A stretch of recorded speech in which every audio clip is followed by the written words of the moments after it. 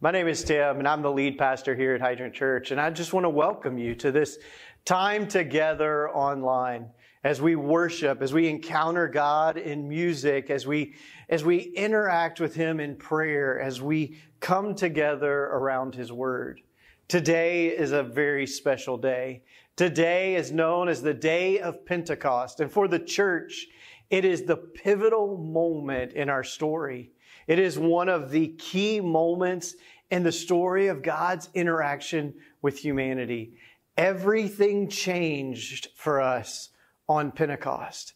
Everything changed, and the kingdom of God was opened up to us in a new way. We were invited to join in to what He is doing in the world in a new way on Pentecost.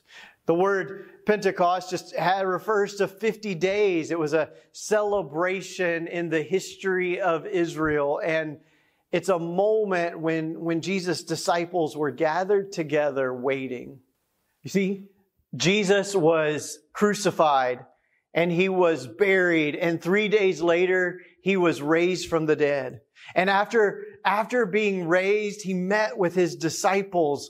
Over the course of 40 days, He saw some 500 people. And during this time, He was reminding them of the things that He had taught them. He was reminding them of the things He had done. He was showing them the real meaning of what had happened. And after 40 days, we find recorded both in Luke and Acts this moment in time when Jesus leaves earth. He leaves His disciples behind. Now He leaves them with a promise that He would send the Comforter, that He would send His Spirit to them. But after He was raised, His disciples stood just staring at the sky. Apparently, they stared for a long time, almost as if they were wondering if He was going to come back to them in that moment. They stared so long and they waited so long, kind of still wondering what to do next, what they were supposed to do, what life looked like now that Jesus was gone, that they sent messengers. We call them angels, but they sent messengers to remind them, listen, He told you to go to Jerusalem and wait. And so they went to Jerusalem, and for 10 days they waited and they prayed. During that time, they selected a 12th to take Judas Iscariot's place among the leaders of the movement. But as they waited and prayed, they came to the day of Pentecost. And we find what happened that day recorded in the book of Acts. And if you go to your Bibles or your Bible apps, Acts chapter 2, beginning right at the beginning. Now I'm going to be reading from the New Living Translation, and there we find these words. On the day of Pentecost, all the believers were meeting together in one place. And suddenly there was a sound from heaven like a roaring of a mighty windstorm. And it filled the house where they were sitting. And then what looked like flames or tongues of fire appeared and settled on each of them. And everyone present was filled with the Holy Spirit and began speaking in other languages as the Holy Spirit gave them this ability. It's really interesting to me that as I think about the early church, that they were fueled by the Holy Spirit. Nothing that they accomplished was accomplished apart from the Holy Spirit. It's so easy for us today to get into the routines of life together as the church, that when those can get disrupted or when they get taken away or we're not sure how to engage them in them anymore, we're not sure who we are as the church. But if we can do anything we do as the church without the Spirit, then it's not the work of the church. You see, we are dependent on the Holy Spirit. Nothing happened for the church until the Holy Spirit showed up and broke in and began to work in His people. The first thing that the Holy Spirit does for us is He is the purifier. This language of tongues of fire or flames that settled on each individual person is this reminder that each of us have this relationship with Jesus, that we each are called to walk with Him in a way that He purifies us. He purifies us from the inside out, that He does a work in our soul to purify us of the sin and rebellion and the desire to do things our way instead of God's way. He purifies our minds. He has the ability to work and reshape and to work in our minds until we begin to think the way that Jesus thought. We see Paul write about it later in Philippians, that have the same mind in you that was in Christ Jesus. We are called to allow the Holy Spirit to purify our minds and our emotions, that He begins to do a work in us, healing and purifying and setting us free from the anger and the bitterness and the brokenness and the need for control and the fear that can dominate our lives. These men and women were hiding when the Spirit showed up. But having been purified of the fear, purified of the anxiety, purified of the failures of the past, they step out boldly. And we need to submit to the purification of the Holy Spirit. You see, if we look at our lives and we look at the Word of God and we see that there are places where there is a misalignment, where we have owned things and we have allowed things in our lives and we have allowed attitudes and actions and addictions and fears to work in our lives that God says are not a part of what it means to be His people, then it's time to let the Spirit have control. It's time for us to surrender and submit our desires and our fears and our sin and our addiction to the work of the Spirit so that we can be used by the Spirit. Because not only do we see that He purifies us in verse 3, but if we go to verse 4, that He is the one who gave them the ability to speak in these other languages. He empowers us to do the work of the church. All throughout the New Testament, there is this language of spiritual gifts. This language in which the Spirit gives the church and the members of the church individually gifts and abilities to do the work that He's called us to do together. He gives some gifts of faith and some gifts of teaching and some gifts of service and all kinds of gifts that come together to make us who we are. It's not about what we can do on our own. It's about what the Holy Spirit empowers us to do together. He goes first. He initiates. He purifies and He empowers and then He moves us out. You see, if we keep reading in Acts chapter 2, beginning at verse 5, we read this. At that time, there were devout Jews from every nation living in Jerusalem. And when they heard the loud noise, everyone came running, and they were bewildered to hear their own languages spoken by the believers. They were completely amazed. How could this be? They exclaimed. And the people all of these people are from Galilee, and yet we hear them speaking our own native languages. Here we are, Parthians and Medes and Elamites, people from Mesopotamia and Judea and Cappadocia and Pontus and the province of Asia, Phrygia and Pamphylia, Egypt and the areas of Libya around Cyrene, visitors from Rome, both Jews and converts to Judaism, Cretans and Arabs. We all hear these people speaking our own languages about the wonderful things God has done. They stood there amazed and perplexed. What can this mean? They asked each other. Now, there were others who were ridiculing them and saying they were drunk. Then Peter stepped forward with the 11 other apostles and shouted to the crowd. And he begins to preach this message as he tells them what the Holy Spirit has done and points them back to Jesus.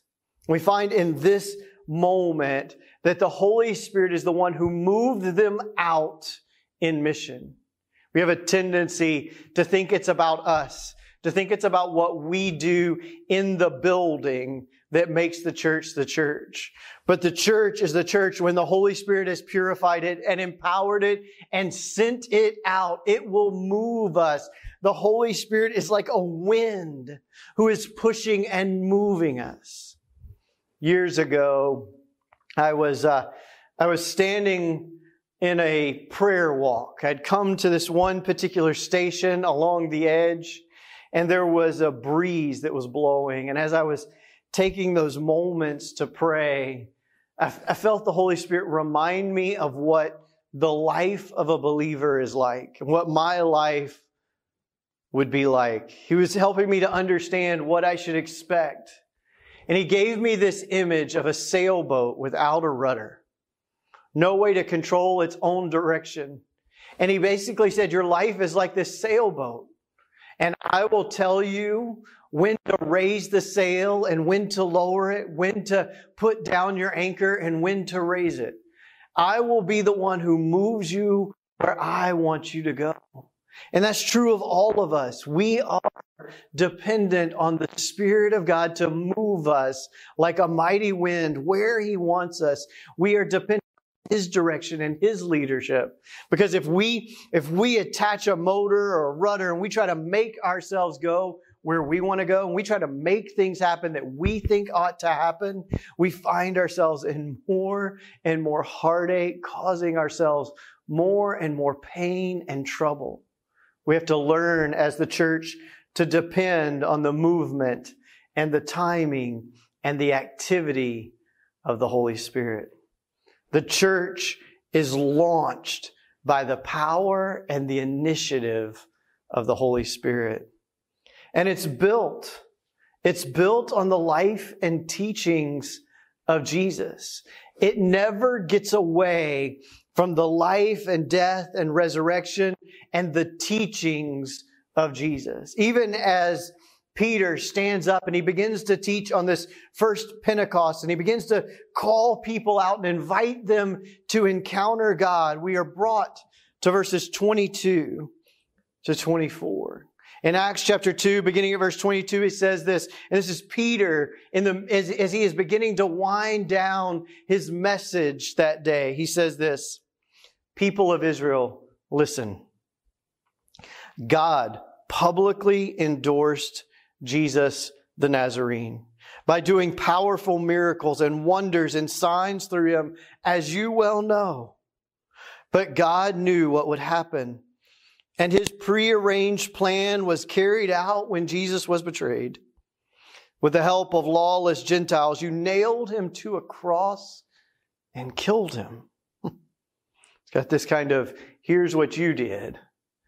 God spoke and showed us that Jesus was the Messiah. Jesus was the one we've been waiting for. Jesus is the one that can set any of us free. He's the one that can open up the possibility of a new life. And when you met Jesus, you betrayed Him. You nailed Him to a cross and killed Him. But God released Him from the horrors of death and raised Him back to life. For death could not keep Him in its grip. Death could not keep Him in its grip. We see here that Peter is reminding us first of the things that Jesus did and the things that He taught by the miracles and the teachings and the moments they had spent with Him. He's trying to remind them of the last 3 years and every encounter, every time they'd listened to Him teach, every time they had seen Him heal, every time they had encountered Him set someone free from sin or the powers of this world, that He was the one who was changing everything. The church is built on Jesus. It's not built on a gathering. It's not built on a pastor. It's not built on a staff. It is built on Jesus. It is moved and initiated by the Holy Spirit and dependent on the power of the gospel, the power of what Jesus has said and done.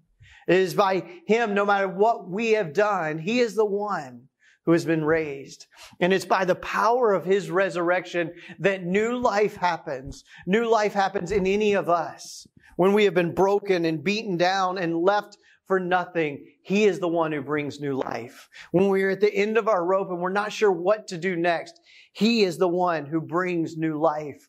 When we have wasted moment after moment after moment, He is the one who brings new life.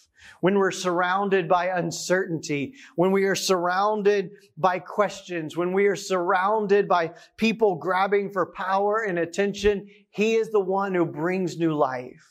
When we'd rather be afraid, when anxiety knocks at the door, when depression calls out our name, He is the one who brings new life. Our church, the church, is built on the teachings, the truth, the life, the resurrection of Jesus. Now we're sustained as we participate in that story, as we join in on that story. John Wesley called them the means of grace. They are the ways that we interact with grace, the ways that we practically place ourselves in a position to encounter God.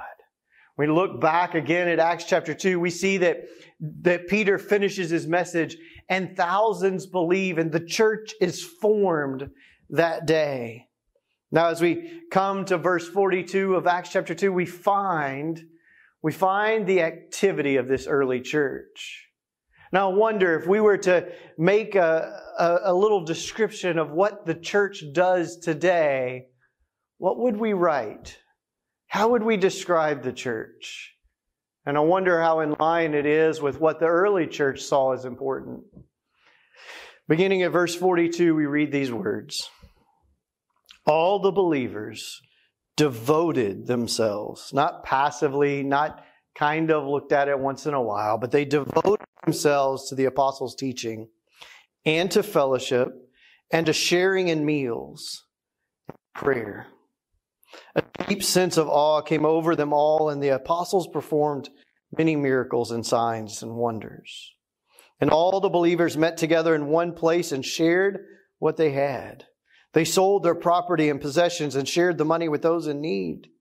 They worshiped together at the temple each day. They met in homes for the Lord's Supper, and they shared their meals with great joy and generosity. All the while praising God, enjoying the goodwill of all the people. And each day the Lord added to their fellowship those who were being saved. Those who were meeting Jesus. Those who were joining the kingdom. You see, the first thing they devoted themselves to, the way that they described the church was devoted to the apostles' teaching. They were devoted to the Word of God. They were devoted to the things that Jesus taught them to do. They were devoted to the belief and the conviction that we are here to love others the way that Jesus loved us. They understood that they were called to love God with all their heart, mind, body, and soul. They understood this calling to live in their marriages and in their workplaces and in their communities as those who were marked by love.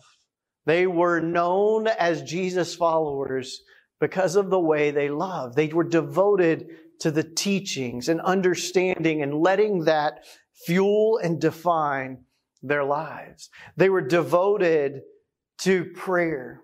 They were devoted to being on their knees. They were devoted to the conversation with God and submitting themselves to the will and the direction and the wisdom of God versus what they think they ought to do in any moment in time. They were devoted to eating together. They were devoted to this need to come together and eat, to not only participate in the Lord's Supper, in this act of communion of the bread and the cup, but they were devoted to coming together to share that meal as they were shaped into family. They were devoted to meeting the needs of those around them, doing whatever it took to serve those around them. And because they served, because they were devoted to love, they grew. But they didn't just grow in numbers. Sometimes in church we think big church, big activities, big is better, and we want lots of numbers. And sometimes that's why we struggle to want to be together, to see how significant our work is. But the early church, they grew first in maturity. They grew in their devotion to God, in their devotion to the teaching. They grew in unity. They came together. They grew in favor with those around them. You see, they served those around them. They earned the reputation as people who could be trusted, people who put the community first, people who loved and served those who could do nothing for them. And then God added to their numbers. The church is fueled, is initiated, is moved, is purified by the Spirit. We are built on the life and resurrection and the truth of Jesus. We are sustained as we come together around the means of grace that will produce a growth in us, in maturity, in unity, in favor, and eventually in numbers. Today is the day the church begins. Today is the day we remember who we are by going back to the beginning. Yes, we miss gathering in this place together. We miss being able to embrace, but the day is coming soon, and we can still be committed to who we are as the church. We don't need this building, though we will use it as much as possible. We need the Spirit. We need to be built on Jesus, and we need the sustaining means of grace to live out our identity and our mission as the church. Let's pray. Father, we come to you today and we are in awe of you. We are in need of you. We are so thankful for that moment when you poured out your Spirit on us and it was spilled out on all men and women and children, called, empowered, and released to do your work. You connect with us, you fill us, and you send us out to overflow. And we pray today for the church as it gathers or doesn't gather all around the world.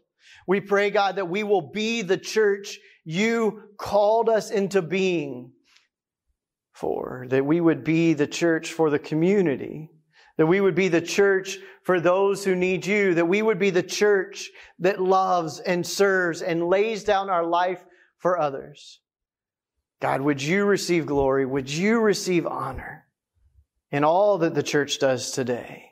And today, God, I pray that you would lift up new leaders and new churches all around the world. That you would bring those who are given a vision and a heart to start new churches. That they would lean into this moment of Pentecost as the moment when they are fueled by your Spirit. Would they build on that cornerstone of Jesus? And would you sustain them as they practice what it is your people?